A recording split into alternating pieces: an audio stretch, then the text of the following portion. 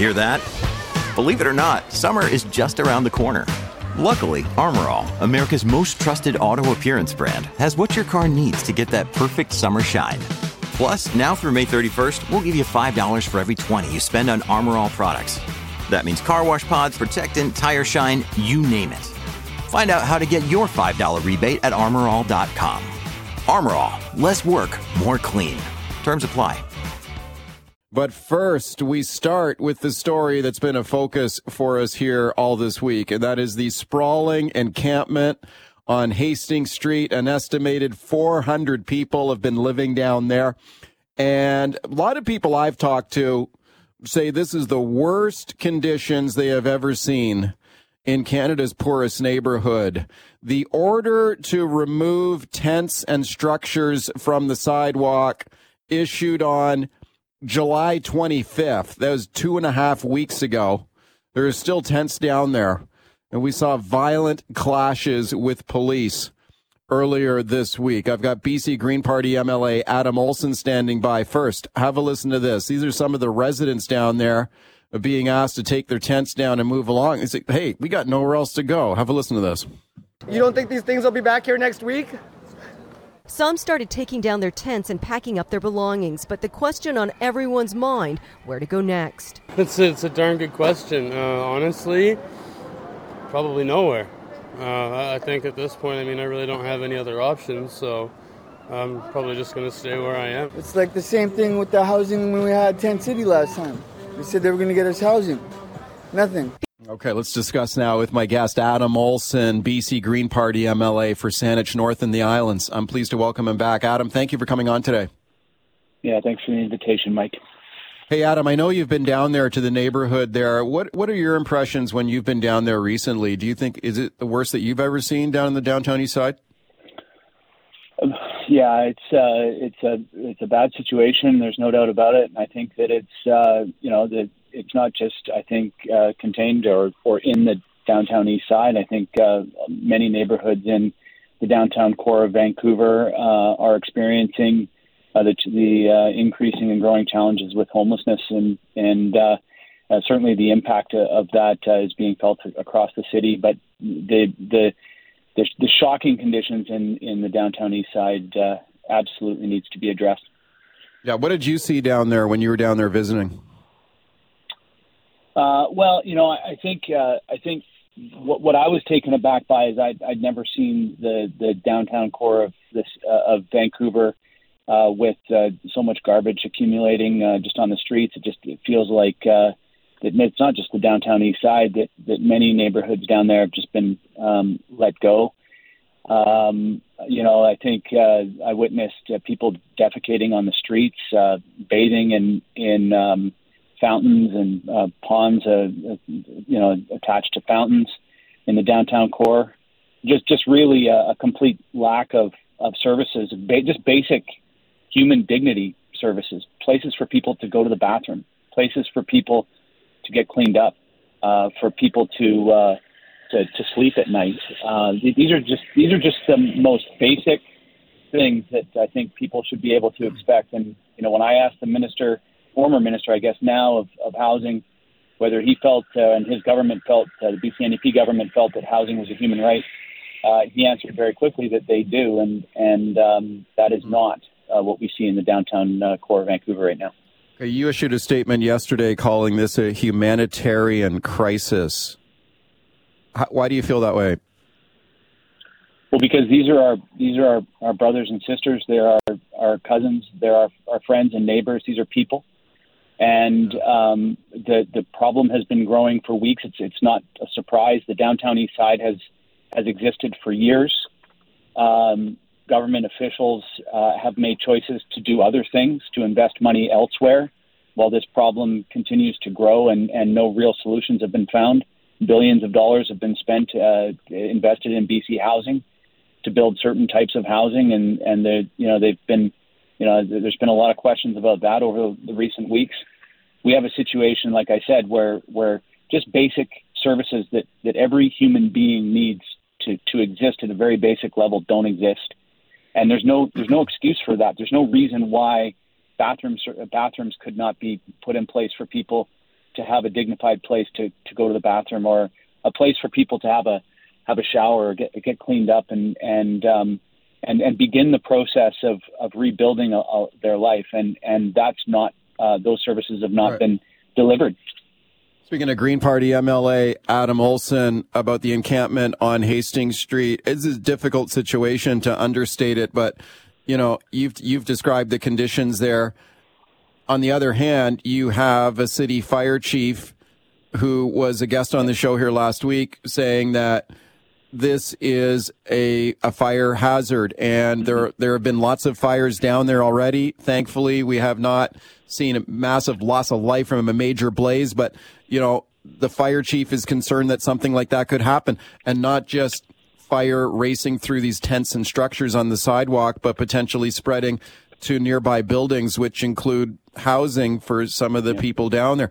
Let me play a clip here for you, Adam, from Matthew Trudeau, who's a spokesperson for the Vancouver Fire Department, describing the conditions down there and why they're concerned.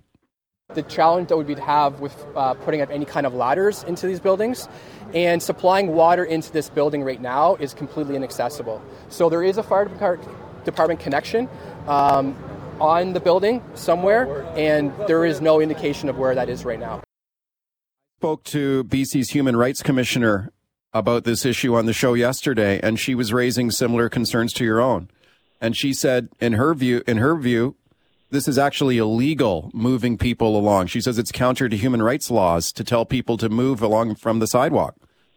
But what are you supposed to do when there's a looming fire hazard right there? Your thoughts? Well, I don't disagree that there's a fire hazard. Anybody who's seen the pictures, who've been down there, can definitely associate that there's going to be a real fire hazard and life safety issues. There's life safety issues with the conditions that people are living in. Those are life safety issues as well.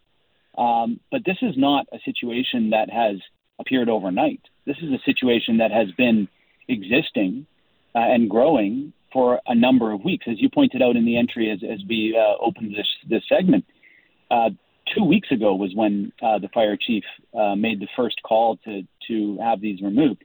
This has been a problem that's been growing for months. My decision to put out a statement yesterday was as a result of the fact that I was doing a media scan and looking and had not seen anything from the MLA of that area, Melanie Mark, from the Minister of Social Development, Nick Simons, nothing from the interim housing minister and the Minister of Indigenous Relations, and many of those are our relatives from Indigenous communities across the province, Murray Rankin, nothing from the Premier, John Horgan, and nothing from the leadership candidate who is the former Minister of Housing, David Eby. Only a single retweet from the newest entry into the BC Liberal or the BC NDP leadership race, Angelia Apagarai.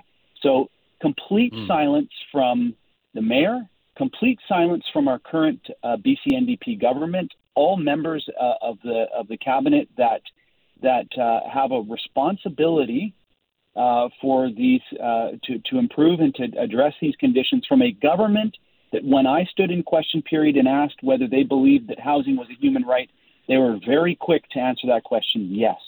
What? And that was a year ago, and they have not addressed this. So yes, there are real fire and life safety issues on the streets of the downtown east side today, but that has been a situation that's been growing for months, for years, and this government is like, right. There's no tweets, there's no comments, just complete and total silence.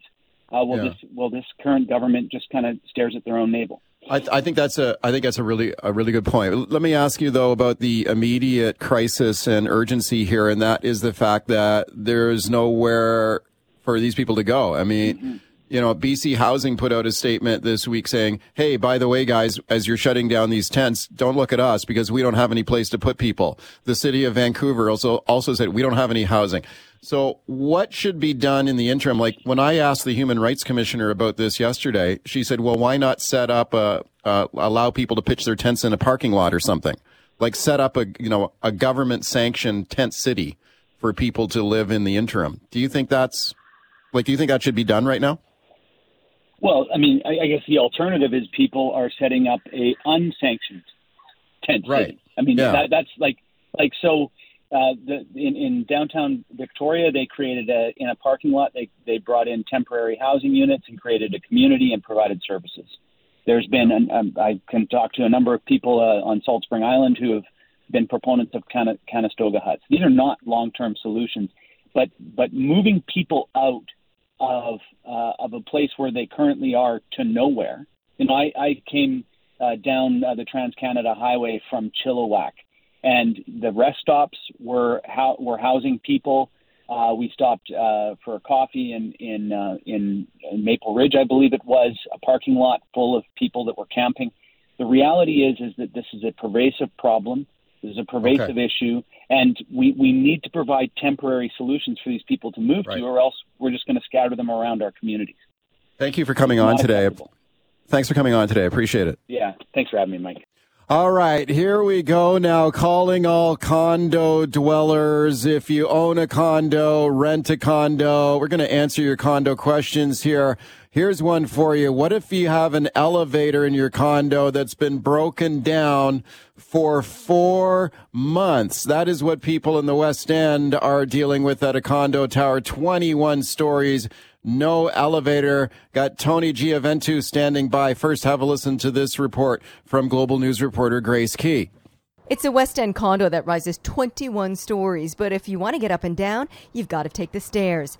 Residents say one elevator has been out for 4 months. The only other elevator is now out of service. It's turned into a major inconvenience for me, but I'd say it's life-changing for others in the building. I live in the 3rd floor, so I can take the stairs, but I guess for the other people that live in, I don't know, in the 12th floor or something, it's frustrating, of course. Residents were instructed to call the fire department. There's one right next door if they couldn't use the stairs and needed assistance.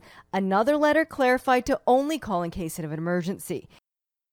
Call the fire department if you can't get up the stair. What are the fire department going to do?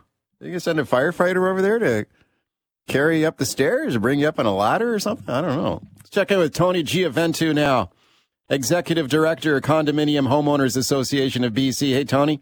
Yeah, morning, Mike. Yeah, it's a bit of a scary situation, isn't it?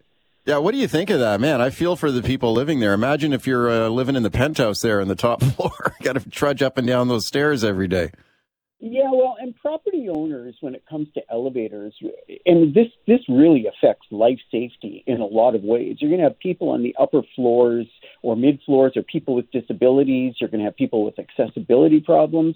They're going to miss medical appointments, treatments. There may be emergency situations as a result. Corporation has a fair amount of liability for this. And, I think elevators like roofing systems and hot water heating systems are really emergency systems that need to be maintained and repaired. You can't let them go to the point where they're no longer serviceable. Yeah, and especially when you hear about an elevator that's been broken down for months, like we heard in that report. We're also told one of the problems is, as usual, shortage of professionals to maintain and fix these elevators. There's only a very small number of elevator companies in BC, correct? Yeah, and that's actually a bit of a problem across the country. It's not just British Columbia.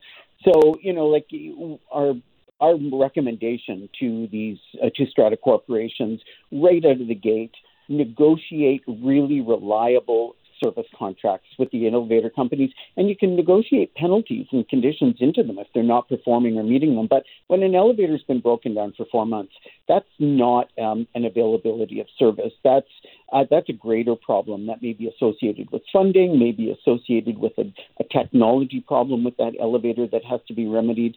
I'd be seeking some work from some other consultants to figure out how to get these resolved quickly. Yeah, so what would you recommend for people who are living in that building? I mean, like you said, this is not a laughing matter. This is potentially a life or death situation for people if they're stuck on those top floors. What can they do? Like, what options do people have? They're not the first building. They need to look closely at their elevator service contract and look at what kind of liability there is for the company. I would be picking up the phone and talking to the lawyer and saying, who's going to be responsible here if we can't get these elevators back up and running for the protection and safety of our residents? Corporations certainly assume some responsibility, but if the elevator company is really dropping the ball on the responsibilities, that's a whole other issue. And there's this whole argument that the components are proprietary in our unit, in our building, and we can only use components from that company. That's not true. You can force the situation to get generic components on the market to get these elevators up and running until the proprietary components are available. And, I dealt with another building quite recently where they said, well, it's going to be 3 weeks before the parts can be delivered. Pick up the phone, call the company supervisor, the company owner, and say, look, we'll pay the shipping charges to get those components here in 48 days. Take control of the situation and force the repairs of these elevators. Speaking of Tony Giaventu, Condo Homeowners Association of BC. Hey, Tony, let's talk about a couple of other issues in the news with people living in condos right now. And we talked about this last time you were on this show. Air conditioning, right? So we're going through the heat waves. It's going to turn hot again later this weekend. What about for people who would like to put an air conditioning unit into their condo? Typically, are those not allowed under strata bylaws? Well, you have to look at kind of the legacy of those bylaws. A lot of those bylaws go back 15, 20, 25 years where window-mounted air conditioners ran and sounded like a tractor running next door. They caused damage to buildings. They were never maintained or serviced. They were energy hogs. That whole scenario has changed so much. There are all types of systems now that are quiet running, low consumption of energy, don't cause damage to buildings. It's really up to the strata corporations now to look at their bylaws, look at their buildings, see what kind of alternative modifications and models are available now. Having cooling in the summertime when these extreme heat conditions is just as important as having heat in the wintertime for survival.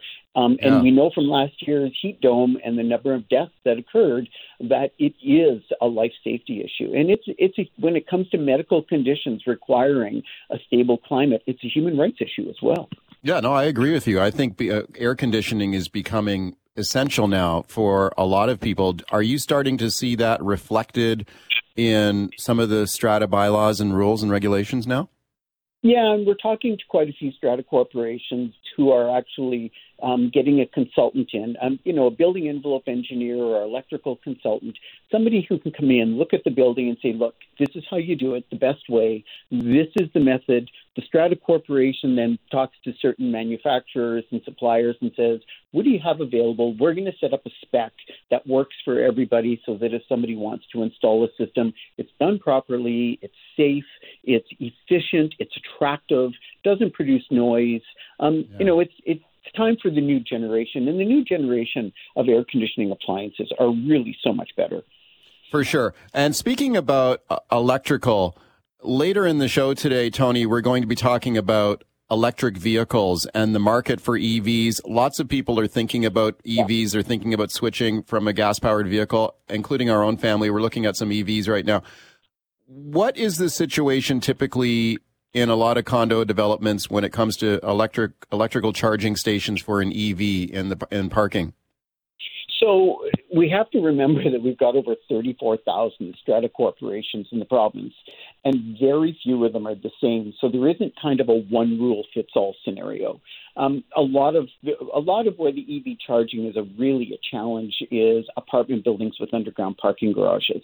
And a lot of the older buildings really have a capacity limit of energy in their building. They may require electrical upgrades or electrification changes in their parking garage.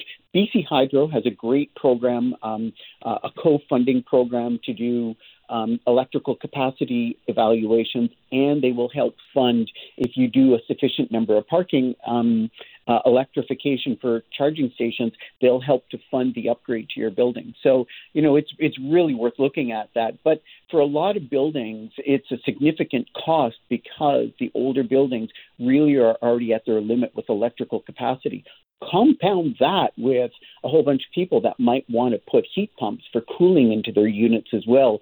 You really need a capacity study on your building housing to figure out how much energy we're going to need in the future, because our current system, it simply can't serve it.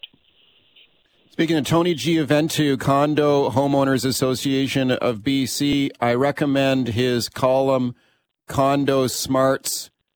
And Tony, did I see this correctly? You just wrote your 1,000th column, Condo Smarts column? Wow. Isn't that something? We started in November of 2002 when Jeannie Reed was the editor of the home section, and she had a condo problem, and we worked through it, and she said, this would make really a great weekly column. Why don't we try it for a couple months?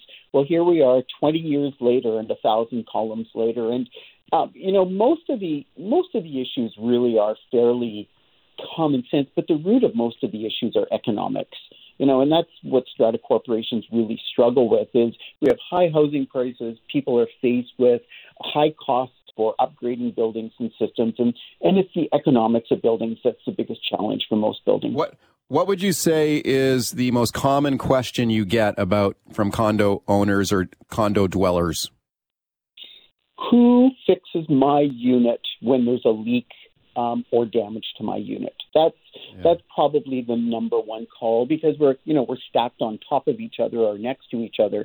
So when there's a water escape from a broken pipe, an overflowed bathtub, a fire, you name it, if there isn't an insurance claim, condo owners really struggle with understanding that without an insurance claim on the strata's insurance, they're on the hook for the repairs to their unit. So, homeowner insurance policies they're not cheap, right, but they're worth it for every condo owner, because they really help to protect your liability and your investment. But it's probably the most confusing thing, I think, for most people. I think we get into a condo and, we've got this carefree living. Somebody else is going to take care of it.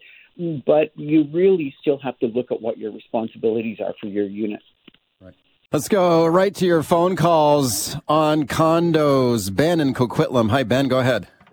Hi, Mike. Thanks for taking my call. I had a question. I had just purchased our family condo, and it allows no rentals in the strata, but we're considering moving. Hopefully, I'd like to be able to rent my unit at some point. I'm just wondering how I can go about petitioning the strata to change that ruling. Like, how can you rent out your condo if rentals are not allowed? Exactly, yeah. Oh, okay, Tony. Well, at this point in history, rental bylaws are still enforceable, so you can't. You could rent it to a family member, which would be a parent or a child of you or your spouse.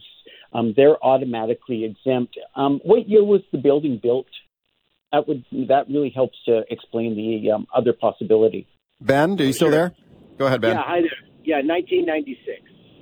Okay, so buildings before 2010 had an exemption from rentals, but it only applied to the first owner, so it wouldn't apply in this case. So, yeah, unfortunately, at this point, there isn't really any exemption for you other than family members with respect to renting out the unit. Let's go to Francis Thanks for the call, Ben. Francis in Vancouver. Hi, Francis. Go ahead. Hi, Mike. Thanks for taking my call. So I have asked my strata for a through-the-wall. I live in a three-story townhome, and I live on my bedroom's underneath a metal roof, and it's just my unit is unusable during the heat. And so I asked my strata to put a through-the-wall air conditioning unit. They denied it on the basis that, well, they were concerned about aesthetics, what it would look like from the outside, and also the noise level. So I did some research, and I found out that 50 to 60 decibels is what is the quietest air conditioning unit that you can get on the market. Mine is 52 that I want to get. And then I changed the position of where I was going to put through-the-wall unit to my balcony where nobody would see the outside of this unit. So I figured, okay, they can't say no now. No one will see the outside of the unit. It's the quietest air conditioning, one of the quietest you could get on the market, and they still denied my claim. Now, the thing is, I have taken them to the tribunal in the past, and I have won because they've just not been a very active strata. And I feel at this point that it's just like it was a split vote, 3 yes, 3 said yes, 3 said no. And I'm wondering if there's any recourse I have, because I think cooling in the summer is as essential as heat in the winter at this point. So, Tony, your thoughts? Well, first step is request a hearing of council. Council has to grant a hearing within 30 days. See if there's any type of concessions. Look closely at your bylaws to see on what grounds they're actually prohibiting it. Strata corporations don't have to permit alterations to common property, but they do have a duty under the Human Rights Code to accommodate people. So, if you have if, as you say, it's uninhabitable in the heat, if there are any type of health conditions that may be adversely affected in one way or another because of the heat, which is really quite common, you might also have a human rights claim. And if you have a human rights claim, the tribunal can also award damages with respect to this. So try and encourage your strata through a hearing to look at a way that people can be accommodated in the building for these installations. Wow. Okay, Francis, good luck with that. Let's squeeze in one more here. Dave in New West. Go quick, Dave. Go ahead. Dave, please be quick. Dave in New West. Go ahead. Oh, hey, thanks for taking my call. I lived in an apartment a couple of years ago. It was a rental building. It was a new build. And within the first 3 months, the elevator was out for like 6 or 7 weeks, and it was only a 6-story, so a lot of people were okay walking up and down the stairs. But I always thought, like, what if you had like someone elderly or someone in a wheelchair, on the upper floors? Like, what do they do, right? Hey, we got Tony. We got 30 seconds here. Go ahead. I totally agree. And whether it's 6 floors or 20 floors is irrelevant. If you have a disability, a health condition, or even a mild emergency, not an imminent life safety thing, but something you have to get out of the building to get to emerge for, if you're on the 20th floor, this is a serious problem. Elevator maintenance and service is critical. The technology of elevators and their quality has changed not for the better. And in new buildings, it's not uncommon to see elevators go down within the first 6 months or a year. It's a huge problem. Hey, Tony, here's to another 1,000 columns. Thanks for coming on today. Thanks, Mike. Look forward to it. Okay. All right, welcome back to the show. Let's talk electric vehicles now. Are you in the market for an EV? I'm thinking about it myself. Our family's looking at it. I think a lot of people are taking a look at an EV. Check out these numbers here. A recent survey by KPMG found 71% of Canadians would consider an EV as their next vehicle purchase. A lot of people are interested. A lot of people say they're likely to purchase an EV. They're more likely now than they were in the past. But while there's a lot of interest in electric vehicles, how many Canadians currently own one? Only 4% of Canadians own an EV right now, according to this survey. Lots of questions about EVs. How about the cost of them? I mean, that's one of the main ones. The cost of an EV, the availability of them. How about the charging stations, the availability of charging stations, the battery life, the range anxiety, as it's called. How far can you drive an EV before you need to charge up again? I've got John Stonier standing by to discuss this. Have a listen to this report now from Global News reporter David Aiken. What's been holding consumers back from buying an electric vehicle? Answer: they're just too expensive. That was the number one reason cited by 43% of those surveyed by the PCO. Lack of infrastructure, charging stations and the like, was cited by 15%. And concerns about reliability was an issue for 10%. Now, the Trudeau government has been offering subsidies of up to $5,000 for those who buy a zero-emission electric vehicle, and it's in the midst of a 5-year, $130 million program to build more charging stations across the country. The PCO poll suggests the government could ramp that up. A majority of voters in every province, including Alberta, support the idea of federal cash being used to help get consumers into electric vehicles. Okay, let's discuss now with my guest, John Stonier. John is a spokesperson and past president, Vancouver Electric Vehicle Association. I'm pleased to welcome him back to the show. Hey, John, thanks for coming on. Thank you, Mike. It's great to be back. Okay, John, let's talk about electric vehicles and the trends we're seeing out there. And you know probably better than anyone in BC right now just how much interest there are in electric vehicles, lots of people considering them. What are you hearing from people? Like, do you think more people than ever are considering getting into an electric vehicle right now? Exactly right. There are more people than ever before. And recently, just with the past 6 months' experience with gasoline prices, that's even pushed the limit even more. Yeah, and let's talk about some of the barriers. Like, for people who are thinking about getting an EV, what is holding people back, do you think, in many cases? Well, there are some serious problems with their supply chain right now. For any vehicle, any gasoline or electric, the automotive manufacturers have really had some problems in the past year. Prices are going up, and electric vehicles are more pricey than their traditional counterparts. However, what we're finding now, the biggest problem is that they're just not available. Every automaker is scrambling to produce a full line of electric vehicles, and the wait lists have gone from, even just a year ago, they were 2 to 3 months for any car you wanted. They've never been available just as you pick the color on the lot. It's always been a demand situation, and now it's much worse. Yeah. Some waits are up to 3 years, and many product lines. One that I'd love to have, a Volkswagen ID Buzz, the Volkswagen throwback to the 1960s bus they had that's going to be fully electrified. They're not even taking deposits until 2023, and then it's going to be delivery 2024. So it's a real problem right now. Yeah, I got a buddy of mine who's just ordered a hybrid Toyota vehicle, and it's like a year wait for it to show up. I was checking in with the Hyundai dealership on Ioniq 5s, which are very, very excellent electric cars that have a feature called vehicle to load, where you can actually, charge. It's basically a mobile generator. You can charge your refrigerator, your campsite, your cottage, your home from your car. And those cars, they're on the streets now. I'm seeing more and more of them, but the waiting time right now is 3 years. That's the Vancouver dealership. So it's not a good situation. Yeah, and is there any hope that it's going to improve in the short term or no? That's a question for a supply chain expert. There's people saying we should be better in 6 months. Semiconductor chips. There's so many different variables right now. A friend of mine who's ordered her ID4 last August just got word today or yesterday that she'll be getting hers in 3 weeks. It's going to be arriving in Montreal and moving across the country. And that's after she was promised to get it in December of last year. So this is a very common thing. But, however, the value of electric vehicles is really there. Yes, the price up front is higher, but once you have them, the operating costs are almost immaterial.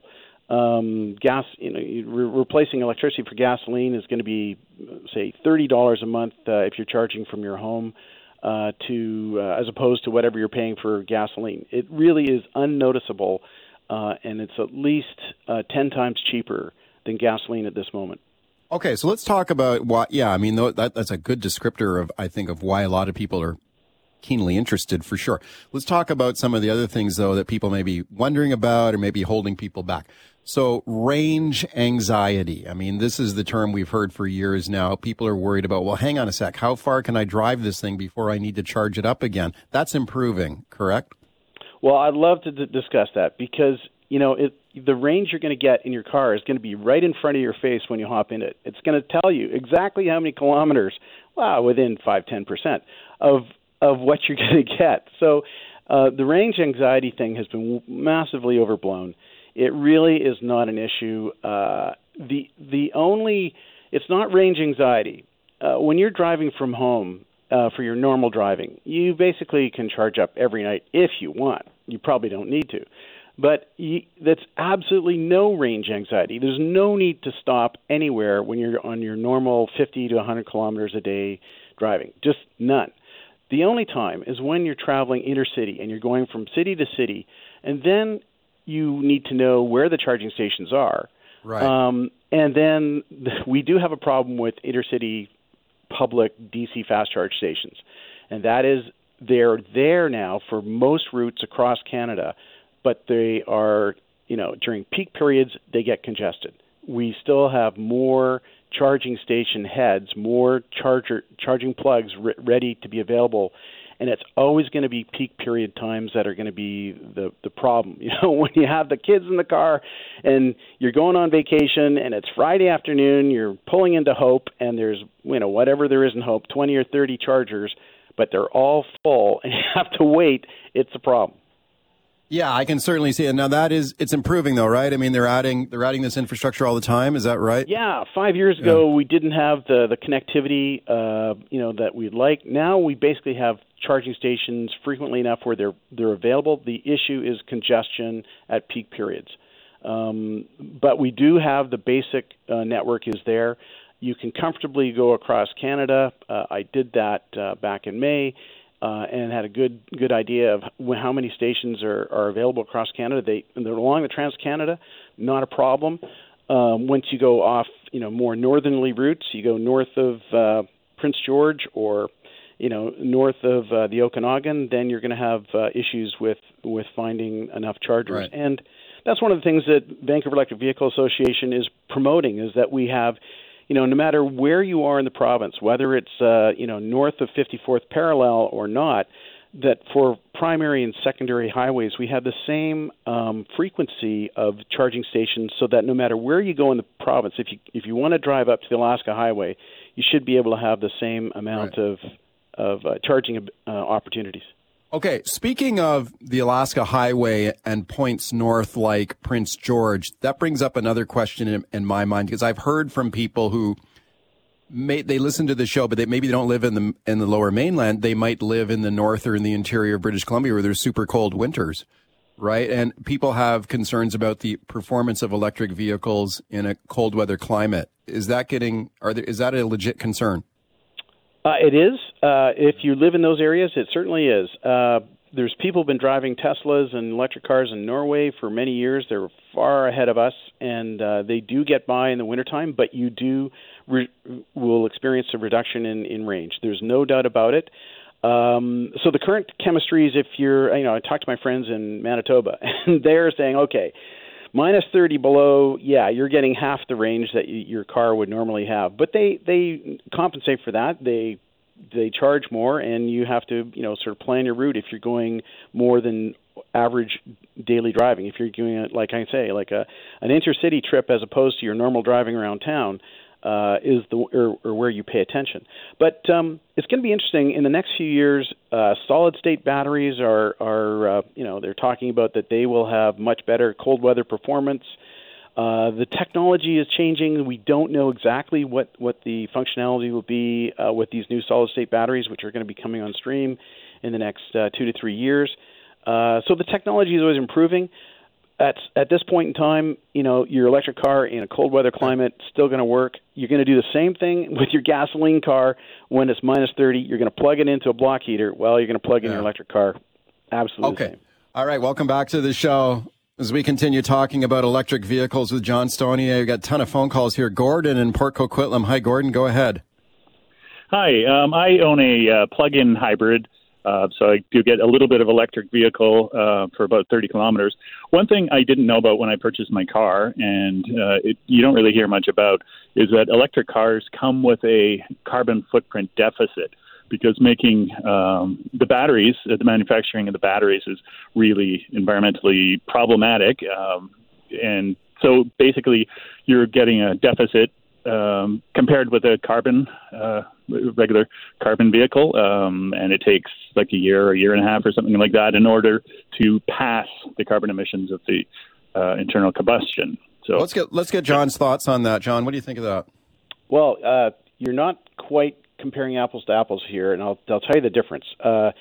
Every car has a carbon footprint, whether it's gasoline or electric, and basically the carbon footprints of electric vehicles are probably, now that we have bigger batteries, are probably a little bit higher than the regular gasoline, but they both have carbon footprints.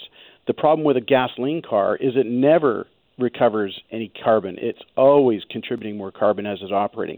An electric vehicle, especially one in BC with 98% renewable energy from our hydroelectric system, is basically stopping those emissions once it starts driving. So there's no more additional. And the other thing with an electric car is it's going to last a lot longer. It's not going to have the oil changes. It's not going to have the parts and engine rebuilds.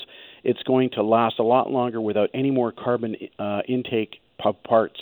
So your analysis is correct. There is carbon in producing a car, electric car, and there is some carbon in the batteries, and that is, again, pretty hard to actually measure, and I've never seen a good, accurate source saying this one has 10 tons of carbon and this one doesn't, but typically cars run between small cars 6 and Hummers around 20 tons of carbon just to make those vehicles.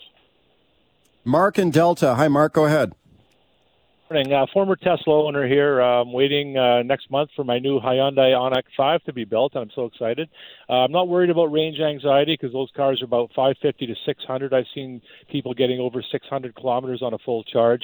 The only bummer I'm finding is that I'm only qualifying for a federal rebate because I've already had the provincial with my Tesla. So, yeah, I can't wait. It's a great car. It's revolutionary. So, thank you. Oh, terrific. Yeah, the Ioniq 5, I would love to get one myself, but it's 3 years out. Hey, John, what do you think about, speaking of rebates, what did you think about the changes the provincial government made to its rebate program, putting that income test in there? Well, I think, taxpayer money it should be spent wisely. And, anybody who's buying a $70,000, $80,000 car probably can afford it. So I think the income limits are a good thing. They do the same thing in the States. The limits are slightly higher. It's 150,000 cutoff. I think it's 100,000 cutoff here in BC now. I think that's just wise management of taxpayers' money. The benefits of electric cars, they really don't need too many incentives. If you know the benefits and you've been driving them, I used up my first rebate many years ago and happily buying new cars without any incentives. Chris in Langley. Hi, Chris. Go ahead. Hi, guys. Quickly, one of the other things that's missing in that carbon debate is the fact that the fuel that needs to be transferred around to run the carbon vehicle. I got a Tesla, 240,000 kilometers on it. I think I've put about $1,300 of work in it. Wow. I don't know about the energy I put in it, but there's a cost to that, but it's a fraction of gas. But I just want to mention that this Tesla superchargers, each location has 20 to 30 to 40. In Surrey, they got I think they got about 25 or 30 in Surrey by Guildford alone, as opposed to other stations like BC Hydro's got one. Petro-Canada, they think they have one, so you're going to have a lot of wait times. Tesla's actually in the process of opening up all their charging stations to every manufacturer, which is, you think would be an odd thing for a company to do, to give away their benefits you have for the owners. But anyways, it's going to open it up, and it's going to be a lot easier to charge for everybody. Thank you, Chris. We got 30 seconds left, John. Go ahead. There's a great debate on that, whether we should have a single standard like in Europe. And the CCS standard, that's correct. Tesla is adding CCS, the general standard here in North America. Really, ideally, we should have one standard. So is it CCS or Tesla? Okay. Hey, John, thanks for coming on. We got a ton more calls we can't get to. We'll just have to have you back. Terrific. Look forward to it. All right, here we go now with our summer pest problems, and I'm talking ants, wasps, other assorted creepy crawlies. Time to talk to the expert now, Mike Londry, owner of Westside Pest Control, one of our favorite guests on the show. Hey, Mike, thanks for coming on again. Hey, good morning, Mike. How are you? I'm doing great, Mike. So I really like the Westside Pest Control ads. They play a lot here on this show, and I always get a kick out of them. So let's play one of your ads here. This is one that I really like. Let's have a listen to it. Coming soon, they must eat. Their hunger is never satisfied. Ravenous, unrelenting, leaving nothing but hollow destruction in their wake. Termites. Protect your property with Westside Pest Control. Westside Pest Control has the tools and know-how to eliminate your termite problem. Don't live in fear. WestsidePestControl.com. Okay, Mike, we're not going to charge you for that one. Okay. That sounds like an episode of The Walking Dead or something like that, you know? Yeah, well, you know what? To be totally honest, termites can do a pile of damage, and so can carpenter ants. So for a lot of people, the destruction and the huge cost associated with it are not something they want to live through. But pest control isn't always fun, so we like to try and find a little bit of humor in it when we can. Yeah, no, they are fun ads for sure, but there's a serious side to it too. Like, fortunately, I've never had to deal with termite infestation. How common are those? We actually get quite a few termite infestations. Most of them are located on the North Shore, on the Sunshine Coast, in some areas of Port Moody and Coquitlam, essentially places that get a lot of rain and are in close proximity to areas with a lot of rotting wood in forests and that kind of thing. Not as common in other parts of the city, although we do see them throughout Vancouver and other municipalities.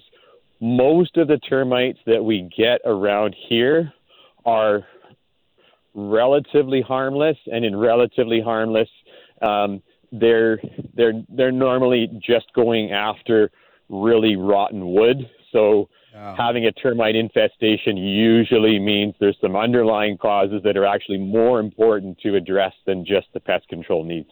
Okay, Mike, summertime pests, like what are the most common calls that you're getting there for summertime pests right now? Right now, it is definitely wasps. Usually, June, July, and August, pavement ants our phones are ringing off the hook. However, with that, I know we're in the middle of a normal or a hot summer at the moment, but it was a slow and wet start to the spring and summer, and for that reason, a slow start. And I don't know if we're going to see as many pavement ants as we have over the last 5 to 10 years this summer. However, the wasps always seem to be waiting. I think summer could start halfway through September, and they would be ready for it. Okay, we've got some wasps that have been buzzing around our place lately, too, now that you mention it. I remember a few years ago, they were pretty bad. I went out and I bought one of those fake wasp nests, so it sort of looks like a cylindrical type shaped thing that you hang up, and it looks like a paper wasp nest, and that's supposed to scare them off. Like, they see that, and they think like, oh, okay, some other wasp colony already has claimed this territory, so I'm out of here. Do those things work?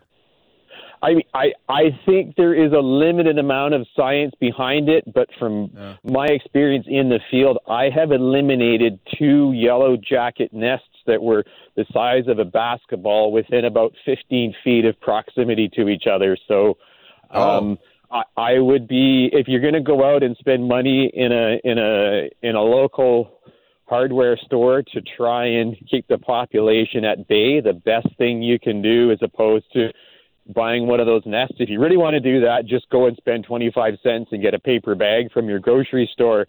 But your money for $10 is better spent on a pheromone wasp trap, chemical-free pheromone wasp trap. You can get them at most hardware stores, and you put it up about 20 to 30 feet away from where you want the wasps not to be, and you should have an easier time barbecuing and enjoying a glass of wine.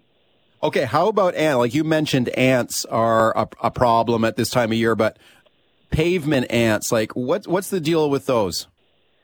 Yeah, so they live underneath flat structures. They basically live between a solid object and soil. Their favorite is sand with a little bit of moisture. Richmond is notorious for having lots of them because most houses are right at ground level. They're slab on grade, and there's a really high sand content directly underneath the house. And in addition to that, a lot of people have heated floors, so their populations continue to grow throughout the wintertime. But what people typically see at this time of year, out on their back patio, you might have patio pavers, paving stones, cracks in the driveway. They'll see sand piles coming up, and if some of them are venturing out for food, they'll venture indoors, and as soon as one of them locates food, they leave a scent on the ground so that others will follow the Congo line, and soon there'll be lots of them in your kitchen. Welcome back. Mike Londry is my guest. West Side Pest Control, always a super popular guest. Full phone board here. Patricia in Vancouver. Hi, Patricia. Go ahead. Hi, good morning. Could you please tell me what to do about fruit flies? They drive me insane. Oh, yeah, fruit flies. Me too. Mike, go ahead. Yeah, it's a time of year when they're plaguing everyone. There's a few lingering around my kitchen right now, and they're one of those pests that you really need to stay on top of. This time of year, most people are, in fact, seeing fruit flies. However, the majority of the year, drain flies are often mistaken for fruit flies. Do you have fruit out on the counter in a bowl, Patricia? No, I have them covered with a tea towel, but yesterday I opened up my garbage bin, and they came swarming out of the thing. So... Ugh. Yeah. Another thing I was just going to recommend. I know that that our city is great in promoting composting, and I think that's fantastic. But if you've got a little compost bin, the place that you want to keep it, at least from May through September, is your freezer, not under the sink. So all food waste, everything should be going into a compost bin that sits in your freezer at least until the early fall. And without that decaying organic matter, they'll have nowhere to hang out and move on to somewhere else. Okay, let's go to... okay, sorry, Patricia, I'm just going to, in the interest of getting as many callers, I'm going to move on here. Okay, good luck with that one. Tristan in Vancouver. Hi, Tristan, go ahead. Hello? Yeah, go ahead. Hello, Tristan from Kelowna. Oh, Kelowna. Okay, sorry. Go ahead. No problem. I got a good one for you. Kids call them roly-polies, but they're also known as like pill bugs or whatnot. In the garden, they eat everything, the strawberries. There's like a bunch of them in my garden, and I'm not sure how to get rid of them. Mike. Sure. So this is one of the times of year when some of the things that we can dust and sprinkle around gardens can actually be helpful. The rain usually washes them away, so in the spring there's really not much use, but things like diatomaceous earth or cayenne pepper are things that you can sprinkle around those garden beds. Cayenne pepper specifically will also deter not just insects but animals. The diatomaceous earth will probably work better for the insects, and it won't do any harm to your if it's an organic vegetable garden, it won't do any harm to the plants. So for the cayenne pepper, will you just like sprinkle it on the ground? Just around the perimeter of where the garden bed is. If you have rats or raccoons coming around, the trick to doing it is to actually get it out immediately, because if a raccoon's been coming around for the last 2 weeks, they're going to pretty much just ignore the smell. So like any pest that's an issue, you'd want to get on top of it right away so they're not they're not conditioned to coming there all the time. Dave in South Surrey. Hi, Dave. Go ahead. Yeah, hello. I have a rat problem, or a potential rat problem. I live in a townhouse complex, and we have had rats inside. And in my instigation, we have about 10 of those, what do they call them, Bell Labs boxes. And I was using a Jaguar. We go through a bucket of that about every year. And I'm not sure what to do now. We've tried traps, and they don't work. They just eat the bait. Mike, what do you think? Sure. So you know what? There are properties in Vancouver that we deal with, residential and commercial, that have ongoing rodent pressure. It's just because of the mild climate that we live in.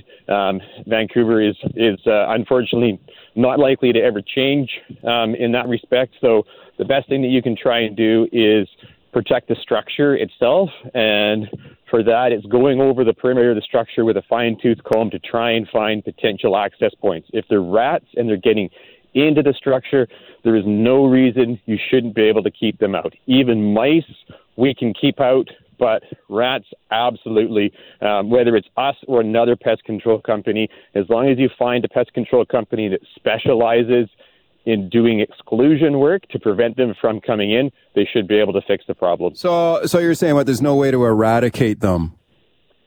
Not from like an entire neighborhood, but you can certainly keep them out of the structure. Okay, let's go to Craig in North Vancouver. Hi, Craig. Hi, Mike. I have that exact problem you were talking about with the cement pavers, the ants, and the sand. And I've heard of like borax and sugar. Don't know how friendly that is, but wonder what you would recommend. Mike. Yeah, absolutely. That is an effective tool. Funnily enough, even though it sounds more organic from a pest control standpoint as a licensed company, because there is no such licensed product, it's not something that we're permitted to apply, and you definitely want to be cautious about how you apply it. My suggestion would be to either create a lockable station yourself or go and spend a few dollars and buy a lockable mouse bait station and apply the bait inside of that. So the worst is really a mouse or likely an insect that's going to be able to gain access to it, and put it in some inconspicuous places where kids and pets aren't going to be able to get a hold of. But in terms of its efficacy, yes, I have heard of customers having some reasonably good results with some elimination. Pavement ants, however, can number 100,000 underneath those pavers. So what you really want to try to do is get treatment into the ground. So any product that you can apply through a straw to actually get into the nests is going to be your best bet. David on the line in Surrey. Hi, David. Go ahead. Yeah, hi, Mike. We live in a fairly new townhouse complex, 2 years old, all finished basements, and we have a millipede problem, and I mean a big millipede problem, getting maybe 40 or 50 a day in the basement. Oh man, Mike. So those guys are similar to sow bugs in that they require a lot of moisture, and they're going to be living between the soil and the foundation of the house. When it rains too much, they still need oxygen, but there's none in the ground, so they look for the next place to get some, and that's usually getting through cracks in the foundation, tiny cracks around doorways, windows, etc. They get essentially flushed in, and then what happens is once they're inside, there's not enough moisture, and they usually dry up and die. The best prevention for those types of insects, it's really time-consuming. Pull the baseboards off, go around the window and door frames, and apply caulking or silicone to physically prevent them from being able to get in. Otherwise, your best friend is a vacuum. Any types of sprays or powders isn't going to do anything because they're already going to be in the structure and they're going to be dying anyways. Oh man, that sounds like a tough situation. Good luck with that one, David. One more call. Peter in Abbotsford. Peter, you got to go quick here. Go ahead. Yeah, my issue is moles. How do I get rid of them? How do you get rid of moles, Mike? Moles. Call my friend Mike, who comes to my place from ARG Mole Removal. I tried doing moles in my first year of pest control. We can do everything, but moles are an art form. You want a mole expert. ARG Mole Removal is your best bet. How bad can those infestations get, Mike? We got 30 seconds here. Well, the problem is a mole doesn't really differentiate between one property and the next. And when you see a molehill, the moles have actually likely already moved on to another location. They spend their entire lives underground, and those hills are created when they run into a rock or a stick or a root or a wall, and then take on a new direction. So they are, a huge challenge. Good luck, Mike. Thank you for coming on today. You bet.